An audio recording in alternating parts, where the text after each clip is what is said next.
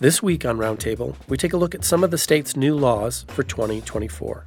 We've really seen a sort of continuing breakthrough in bills that seek to speed up development and construction.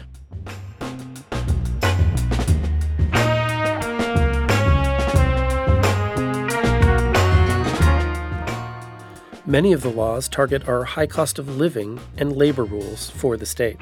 The law requires employers to give employees 5 days off now. We discuss what they mean for Californians next. Plus, how much impact will Californians moving out of state have on our economic future? Stay tuned. The KPBS Roundtable is coming up next.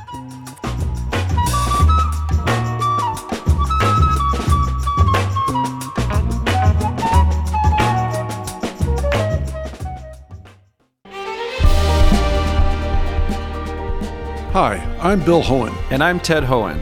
Over the past 50 years, our family has brought many world-class dealerships to Carlsbad, including Mercedes-Benz, Porsche, Audi, Honda, Acura, Jaguar, and Land Rover.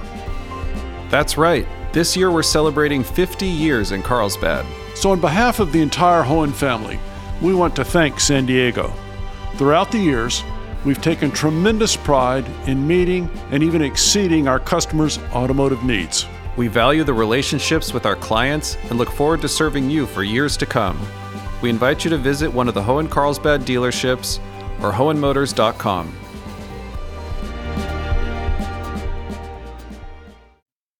"2023 proved to be a busy year for California lawmakers who passed nearly 1,000 new state laws.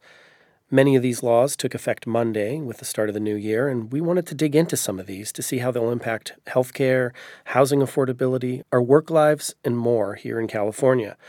Joining us now to break things down are Samia Kamal, California politics reporter from Cal Matters, and Jeremy B. White, senior reporter covering California politics for Politico. Welcome to Roundtable and Happy New Year to you both. Samia, before digging into these new laws, I wanted to set the stage here first if we could.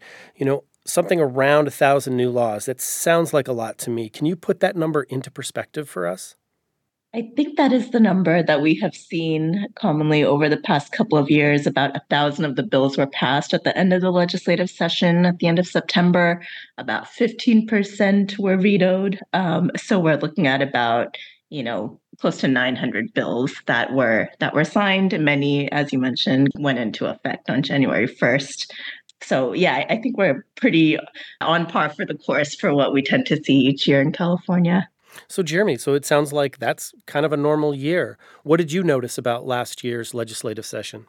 I think one theme that was pretty prominent in this legislative session was just how active of a year it was for bills supported by organized labor, everything from cracking down on self-driving trucks to trying to extend unemployment insurance to striking workers. We saw a couple major deals on wages for healthcare and fast food workers. That was a big one. And I think on another hot topic, which is housing, we've really seen a sort of continuing breakthrough in bills that seek to speed up development and construction, a lot of which stalled out in recent years, having a lot of momentum behind them and seemingly surmounting a lot of those hurdles that had previously held them back. So, yeah, let's dig into housing. I mean, like you mentioned, we've seen a lot of movement both at the state level and here locally to ease zoning rules in order to spur more housing production. And one new law that went into effect in 2024, it's informally known as the Yes in God's Backyard Bill. How is this law looking to help ease the housing crisis in the state? Great question, and also a good example of the dynamic I was talking about. This concept has been around for a few years, which is how we got the Yes in God's Backyard or YIGBY label, which is sort of a play on YIMBY for Yes in My Backyard, the movement of pro-housing construction advocates. This essentially says that if you want to build housing development on land owned by a religious institution, that it is the easiest form of approval to get. It's called by right zoning, and it essentially doesn't require a whole cumbersome approval process. And again, this is a policy that was attempted repeatedly in the legislature and sort of ran aground largely because of opposition from organized labor. And this year, it finally made it across the finish line. Gavin Newsom signed it. I think the obstacle here was never really Gavin Newsom. It was more sort of getting these bills to his desk. And so do you think, this Yes in God's Backyard bill, do you think this will make a substantial impact on housing in California? I think the way that I would think about this is to zoom out and consider the array of different housing bills the legislature passed both in 2023 and in preceding years. I don't think anyone who works in the housing policy world will tell you one of these bills is going to by itself fix California's housing crisis. I think it's more that the cumulative weight of them, whether it's dealing with speeding up building on religious land, speeding up building in cities that are falling behind their goals, making it easier to build accessory dwelling units. It's kind of the combined force of these laws, as well as other things that Sacramento has done to force local governments to get more serious about meeting their goals, that the hope is will cumulatively make a big difference. And kind of like you touched on there, I mean, this was just one of a few bills that showed this kind of rise of YIMBYism policies. It's something I know you've covered quite a bit. What are some of the others? The other big one that you have to talk about here, and that I think in a lot of ways its fate was sort of linked with that Yes in God's Backyard bill, a bill called SB 423, which extended an earlier law that essentially said in cities and counties that are falling behind their state-issued housing goals that you can build a lot faster. And so this is a policy that, since it's been on the books, folks credit with really helping to spur a lot of development, including in places like San Francisco, where it's notoriously hard to get stuff approved. State Senator Scott Wiener from San Francisco, who's been sort of the head paragon of the movement, pursued this one. And again, this is one where there was a lot of organized labor pushback, also some organized labor support. There was really a split. And in the end, it did get across the finish line. I think everybody was looking at that as sort of the big one from this past year.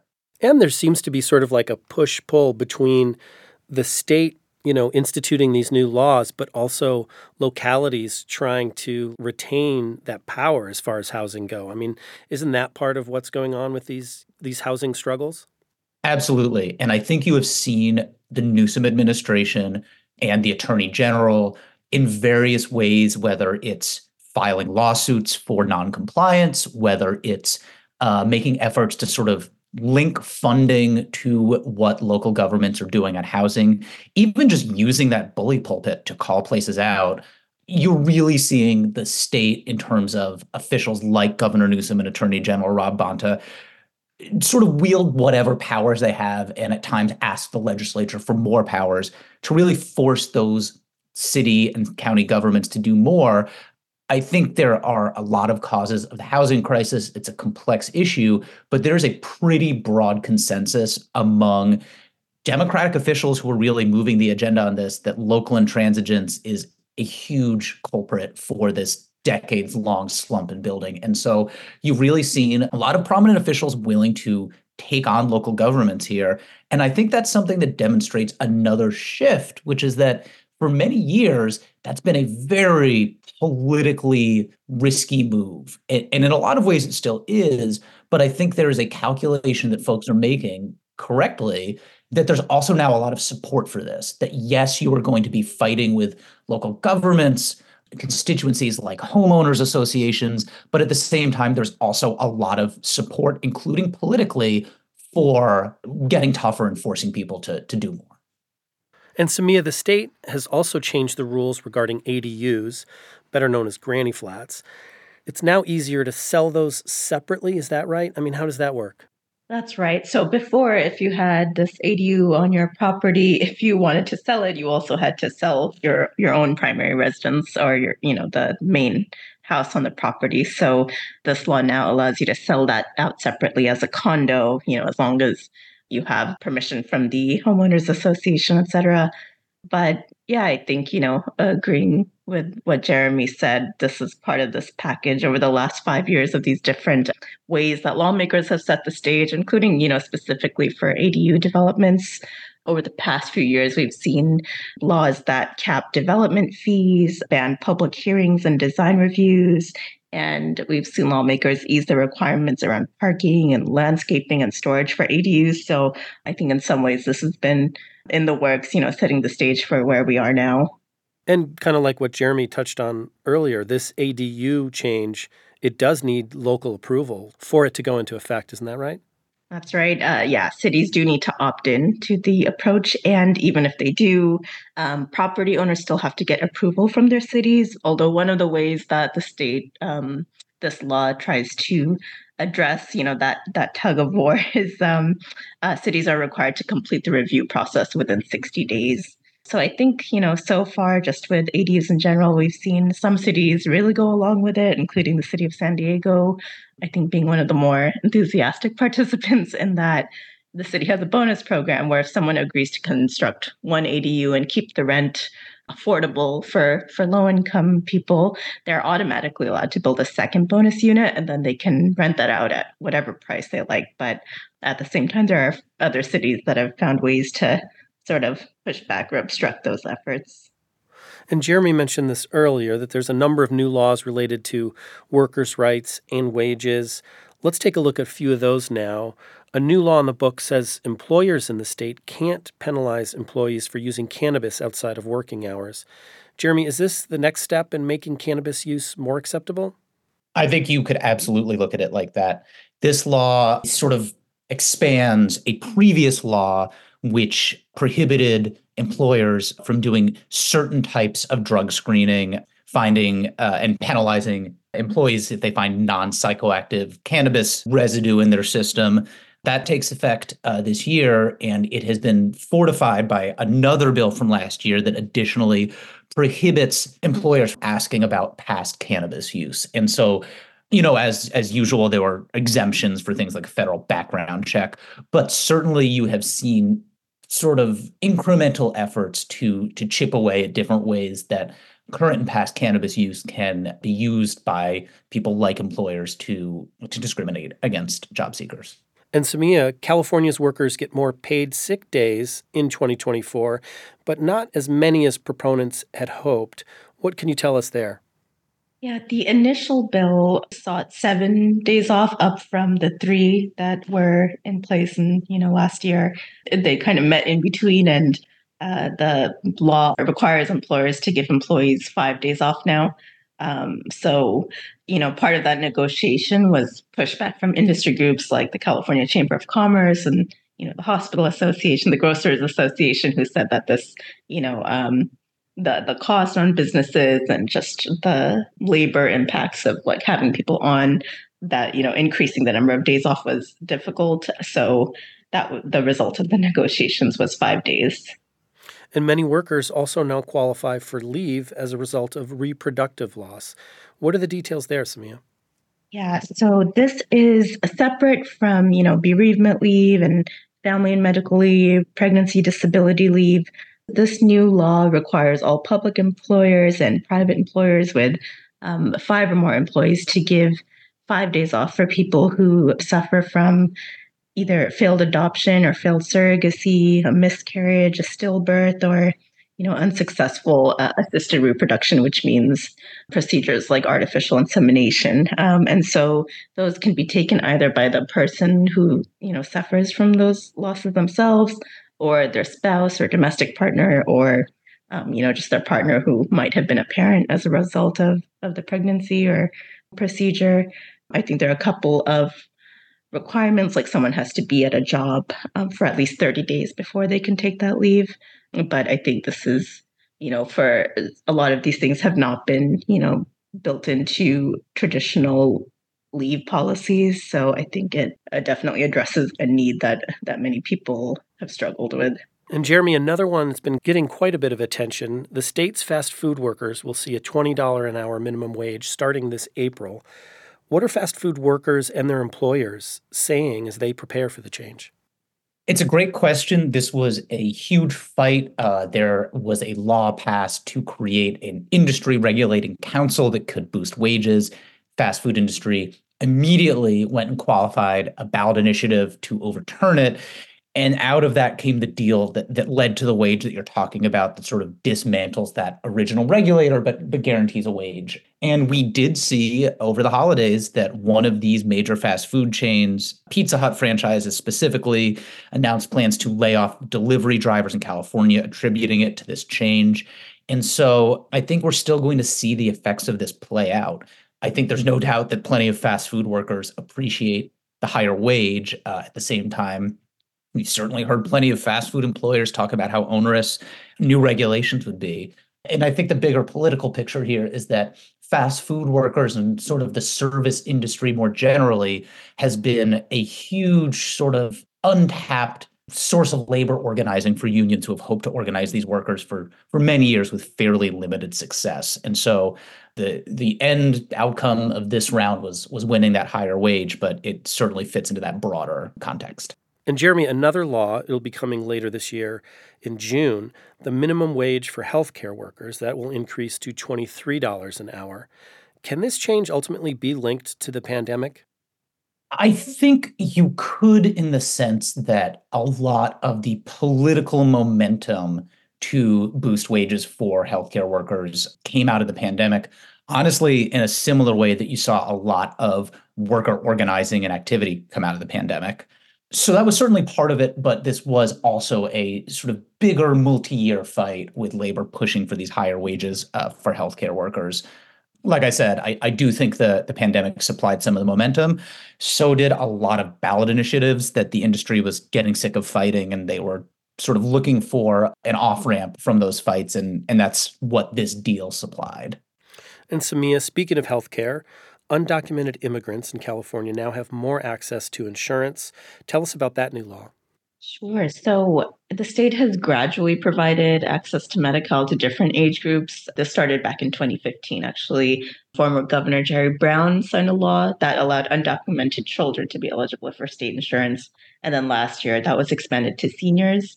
But starting January 1st, that application process opened up to undocumented immigrants who are between 26 years old and 49 years old. They are now eligible for Medi-Cal. And this is the final expansion of the program. It also makes California the only state to fund this comprehensive healthcare for undocumented immigrants. Although, it doesn't cover quite, everyone, because there's about 500,000 undocumented immigrants who still make too much money to qualify for Medi-Cal, but they also can't afford private insurance, so they're kind of stuck in between. And so that's something that I think we'll see advocates try to push for in the future. It's also not without opposition.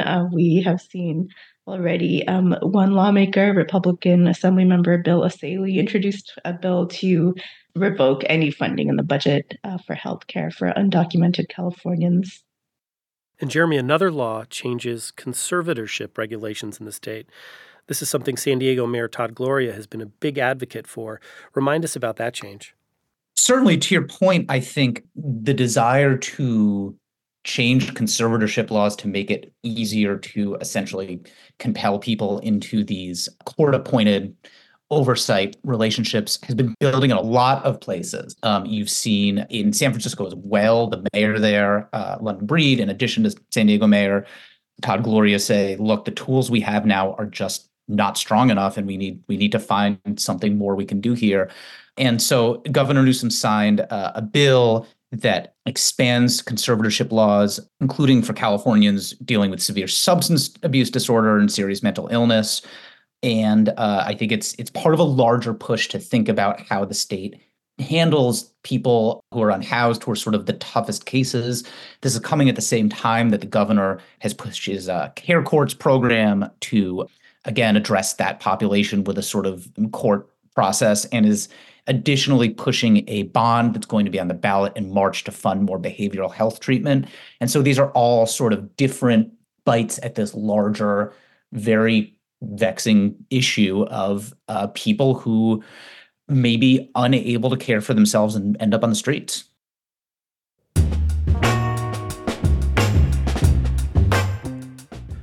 Coming up on Roundtable, more on some of the state's new laws, plus a look into what we can expect from Sacramento in 2024. It is clear that there's going to be a lot of efforts to deal with retail crimes, property theft. There's a dedicated committee in the state assembly created by the new speaker to address this issue. And we've already seen a few bills introduced to deal with that. That's next on Roundtable.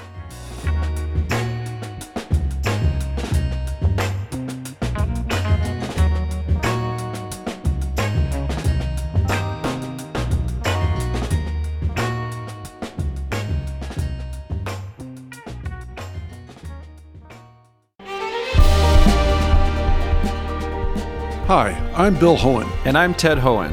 Over the past 50 years, our family has brought many world-class dealerships to Carlsbad, including Mercedes-Benz, Porsche, Audi, Honda, Acura, Jaguar, and Land Rover. That's right. This year we're celebrating 50 years in Carlsbad. So on behalf of the entire Hohen family, we want to thank San Diego. Throughout the years, we've taken tremendous pride in meeting and even exceeding our customers' automotive needs. We value the relationships with our clients and look forward to serving you for years to come. We invite you to visit one of the Hohen Carlsbad dealerships or hohenmotors.com.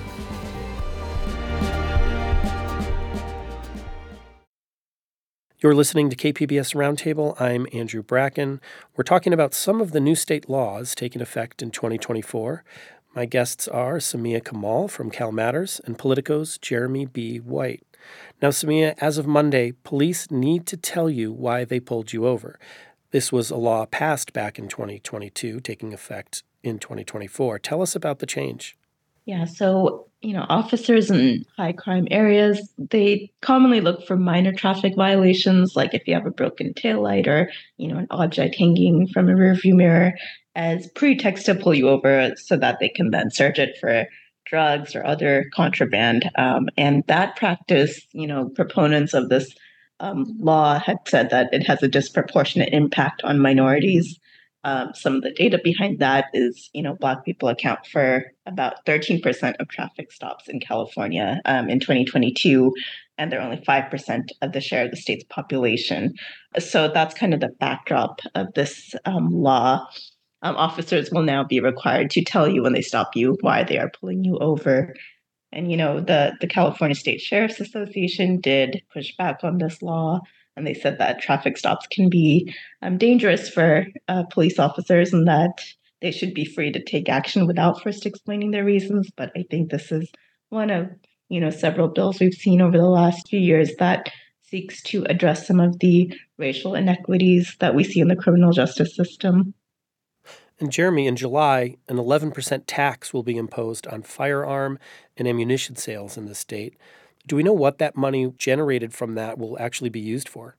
It is going to go into a special new fund in the state treasury, and the money from there flows into various different programs, including grants to deal with violence prevention, money to go towards mental health and behavioral services in schools, a forecourt firearm relinquishment program to take care of guns from people who are no longer able to own them. So the money is flowing to a few different sources.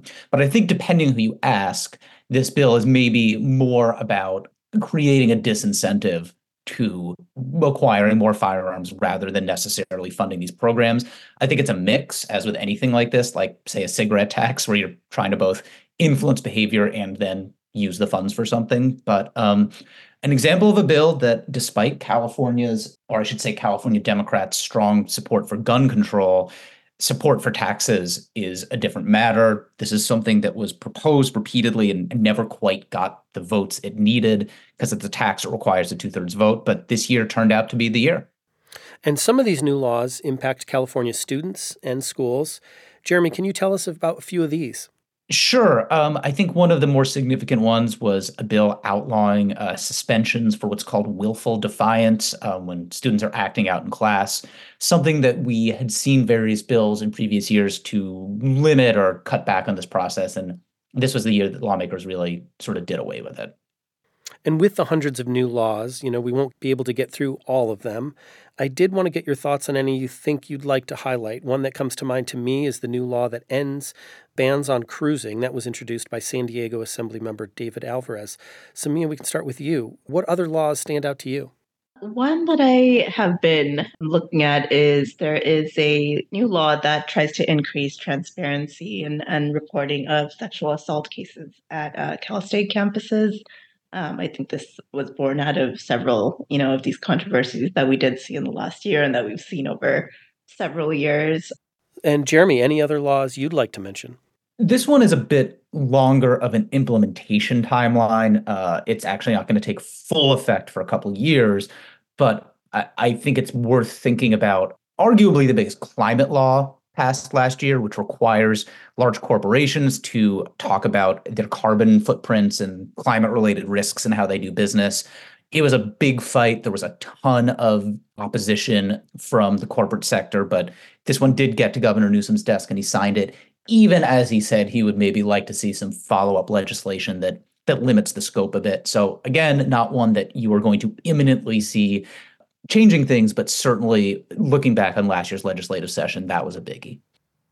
And so that was last year, but now we're just started a new legislative session. It began Wednesday. So what are you expecting this year? Well, a couple things. I would say it is clear that there's going to be a lot of efforts to deal with retail crimes, property theft. There's a dedicated committee in the state assembly created by the new speaker to address this issue. And we've already seen a few bills introduced to deal with that. And then yesterday, the same day that we saw protesters calling for a ceasefire in Gaza shut down the assembly, the California Legislative Jewish Caucus also unveiled their plans to do a series of bills, including dealing with sort of campus climate and how students are taught about sort of anti-Semitism and Jews and that type of thing. And so if yesterday's protests were any indication, I would think that legislative fight could get pretty contentious. Samia, how about you? What are you looking out for in the new year? I think another, area is artificial intelligence. We've already seen some bills introduced, or at least intentions of bills to introduce how to tackle that. And I think that's going to be possibly another showdown, similar to what we saw in terms of the state trying to crack down on social media regulation and its impacts on kids, especially. So we might see another, more pushback from the tech industry on the state's attempts to crack down on that. And I think, housing and homelessness will continue to see more efforts to try and address those issues, as well as climate, kind of the ongoing issues that we deal with as Californians. And late last year, we started to hear news of California's projected $68 billion deficit. Do you see that changing the focus of the legislature this year at all? Definitely. I think every lawmaker I've talked to so far, that is the main lens through which they're looking at, what bills are going to introduce. The state has dealt with budget deficits in the past, and that hasn't necessarily stopped lawmakers from introducing bills. But we did see a lot more, I think, or we saw a significant amount of vetoes by the governor based on budget concerns, even, last year. So I think that will definitely shape the year that's ahead. Yeah, just concurring with Samia, I don't think there's any way that it doesn't shape the year ahead. And one piece of that, sort of circling back to a thing we discussed earlier that we're watching out for, that law boosting wages for healthcare workers to $25 an hour. The governor was very clear when that bill was on its way to his desk that he had serious concerns about the fiscal impact. And his office has signaled that they want to do some sort of follow-up legislation to soften that impact. So what exactly that looks like, we're still waiting for some details. But I think that battle over healthcare wages, which was a very sort of contentious and messy set of negotiations, is not quite over. And another thing that the new year brings, it's 2024. It's an election year. Not only that, it's a presidential election year. How does that change what happens in Sacramento? Well, I think one thing that we've seen is a direct link to some of the things that are playing out in this election. For example, we've seen a proposed bill that would empower the Secretary of State to potentially remove candidates from the ballot if they do things like engage in insurrection, something that's likely not going to affect Donald Trump because it's just not going to have taken effect in time for California's primary. But obviously, the former president's struggles and the Colorado Supreme Court's decision to remove him from the ballot is something that's reverberated in Sacramento. And then a separate race here, an assembly member running to succeed former Speaker Kevin McCarthy, Vince Fong. After a sort of complicated saga around timing, Vince Fong has been allowed to run for that congressional seat, even though he had already filed to run for another assembly term. And so there's going to be legislation essentially saying you can't do that. So a couple bills we're tracking that are directly linked to some political developments this campaign year. And Samia, any final thoughts from you on the coming year? Yeah, I think, we talked about the protests a bit. And even though I think many people who support a ceasefire understand that the state has a limited role in what it can do, they're still looking to every level of lawmaker from, city council to state lawmakers to Congress members to speak out, whether that's calling for the release and, continued efforts to the release of hostages or calling for a ceasefire. So even though it's the state doesn't have a direct role in that, I think we are going to continue to see this issue come up. And, I think we've seen as we've gotten closer to this election year, just the ways that lawmakers across the political spectrum have become more willing to address crime. I think that's something that we might see more of in the coming year.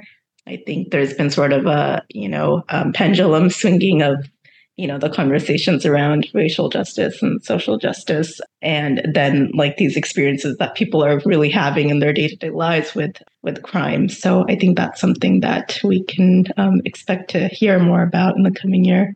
Oh, man, we didn't even talk about reparations, but whatever. That could be a whole other segment. Right. A lot to cover, and we'll hopefully have you on later in 2024 to catch up on some of this. I've been speaking with Samia Kamal, Capitol reporter from Cal Matters, and senior reporter Jeremy B. White, who covers California politics for Politico. Thank you so much for joining us today. Thanks for having us. Great to be here. Anytime.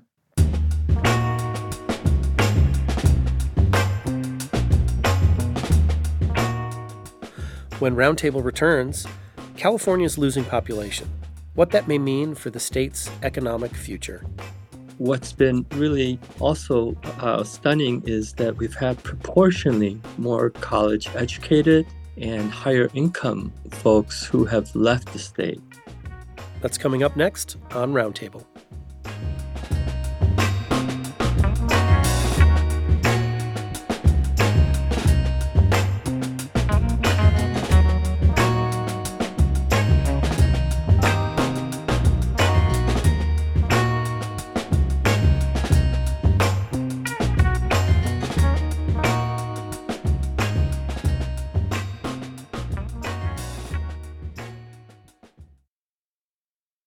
Welcome back to KPBS Roundtable. I'm Andrew Bracken. California is facing a $68 billion budget deficit in the coming fiscal year. That's according to state budget analysts. After decades upon decades of growth and people moving to the Golden State, more Californians are now moving out of the state than are moving in. And in recent years, the types of people moving out of the state are changing, which may come with economic consequences for California's future. Don Lee covers economic issues for the Los Angeles Times. He recently published a piece digging into California's migration trends. It's headlined, "The Wealthiest Californians Are Leaving the State. Why That's Very Bad News for the Economy." Don, welcome to Roundtable. Thanks for having me.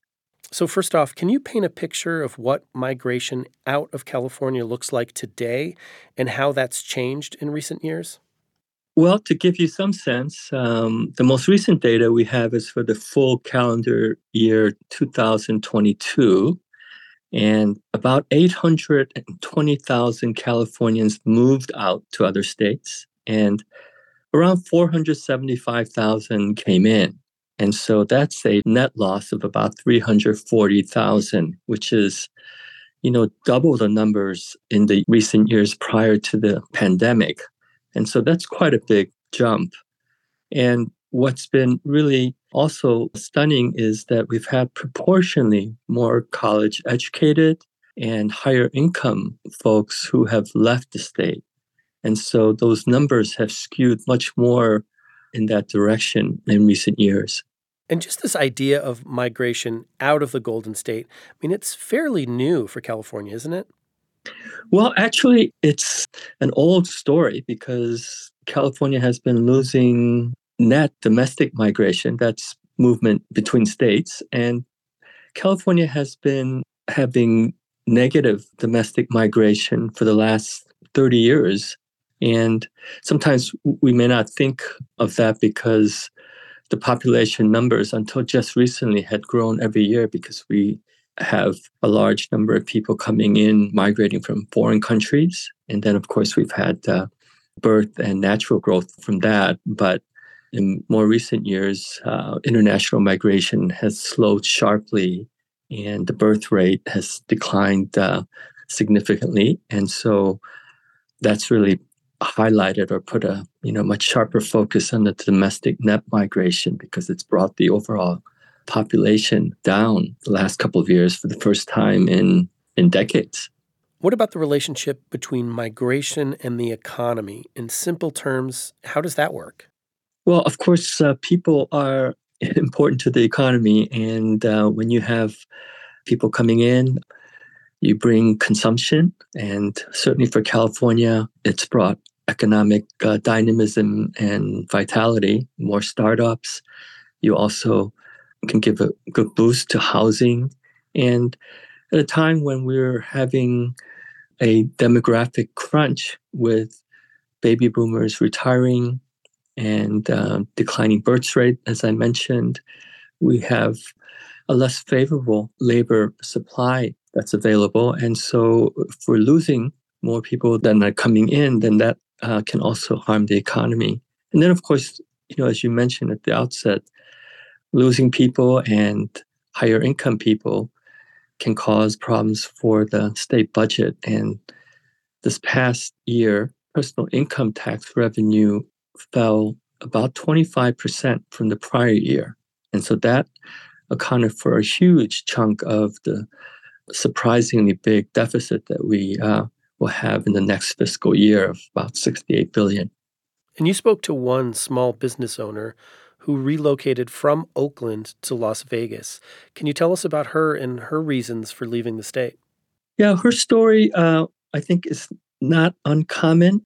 She was a lifelong resident of Northern California, grew up and went to college in the East Bay, and some years ago started her own business. And it seemed like the business had been growing, and she has several employees. And what she told me was that, her business was operating in downtown Oakland, and she said she just didn't feel safe having her business there. And then she also talked about the taxes and support for small businesses and just the overall business climate. And so she said that, she and her husband, who works in home building, that they moved to the Las Vegas area. And, Nevada, as we all know, has attracted a lot of California residents. And among other things, it does not have a state personal income tax. And that seems like a theme, the tax-free states. Can we talk a little bit about where Californians are going? Texas is, the top destination for Californians leaving the state. But where else are they headed? Well, they are headed to border states for the most part, Nevada and Arizona, as well as mountain states. In the past, you had more Californians going to, say, Washington State, but that state has also gotten more expensive. And Washington State does not have a personal income tax either. And in more recent years, we've also seen more Californians going to Tennessee.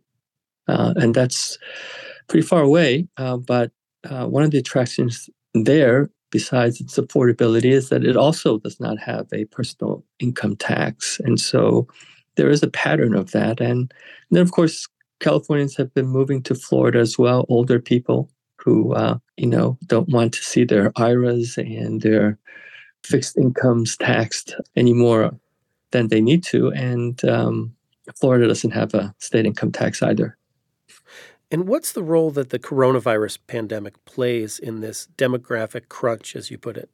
I think one of the biggest factors in the increase in migration, the outmigration from California, has been the wide acceptance and growth of remote work, and specifically fully remote work. So people who are working 100% remotely from home. And where that's really had an impact is in the Bay Area, but also throughout the state, because people who can work from home, by and large, are in industries like technology or information, professional services, and they tend to have higher educated and upper income people. And so the fact that we've been losing more upper income and college graduates to other states, I think that is a big factor in that. And secondarily, I've done some stories in the past where I've talked with people who have left California and migrated to other states, and I found that the pandemic caused a lot of rethink on the part of people in terms of their priorities and what they see as important, and the work-life balance. And so some people wanted to go and be closer to their families. Older people who were close to retiring decided to retire earlier than they had planned. And so I think for all of these reasons, the pandemic has had a pretty big impact on the increase in migration. And on remote work, I mean, some large companies like Amazon, they seem to be starting to pull away from remote work, trying to bring their workers back into the office. Is there any evidence that moving away from remote work will potentially bring some people back to California? I haven't seen indications of that. Certainly, if the fully remote work jobs decline, then it's going to make it harder for people to move out of state for that reason. And so it will probably slow out migration to some extent. But I think, people who have already moved out, I don't think, they're going to come back unless their companies insist that they come back or force them to come back. And for many of these people, their jobs, I think, are they're able to do them from home. And so I don't really see a return of workers because of remote work. And what one fact of life in California is just the high cost of living. Is there an argument to be made here that maybe migration out of the state isn't necessarily a bad thing? I mean, we hear all about, high housing prices.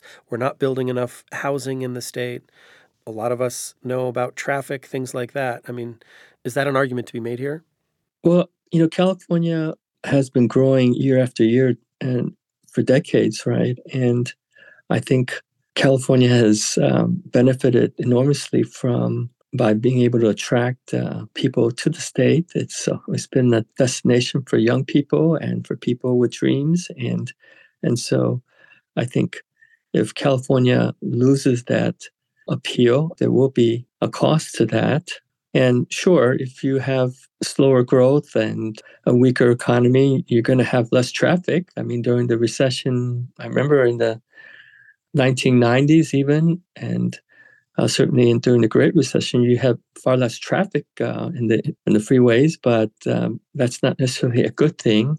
And so I don't think that in itself is the answer to some of the longstanding issues, whether it's related to affordable housing or traffic or climate. I mean, I think we have to tackle those things, apart from just wanting to have fewer people come in and seeing, the benefits of people moving out because they're being driven out. And what's been the response to your story? I'm curious. What have readers been telling you about this reporting you did? Well, I've had a range of reaction. I mean, some saying, well, the story didn't mention that California charges a 1% additional tax for personal income if you make over $1 million. The top tax bracket is already 12.3%, and another percentage point is added to help with mental health issues and spending. So I've had some readers comment about that, and others said, well, the number of people who are actually leaving, even though that seems like a large number, is still a tiny fraction of California's population of 39 million. And so are we making too big a deal of this out-migration data? And I think it's true that it is a small fraction of the population, but when you add them up year after year, they do then have a cumulative effect and have much bigger impacts. And finally, I'm curious, do you get any indication that this migration trend could change in the coming years? And what would need to happen for that to change? Well, certainly the economic slowdown, and we're not really sure just how much of a decline we're going to have. And I think we seem to be in for what they call a soft landing, right? Where we don't actually decline into recession, but it would be slower growth. And between that and maybe some pullback in fully remote job postings and hiring, and a slowdown in housing prices or the slowdown in growth, I think they would all potentially contribute to a slowdown in the net out-migration numbers that we've had, which have been extraordinarily high, coming out of the pandemic. So I think all the indications to me suggest that there's going to be some slowing in the numbers of people leaving. Don Lee reports on economic issues for the Los Angeles Times from Washington, D.C. And Don, thanks so much for being here. Thanks.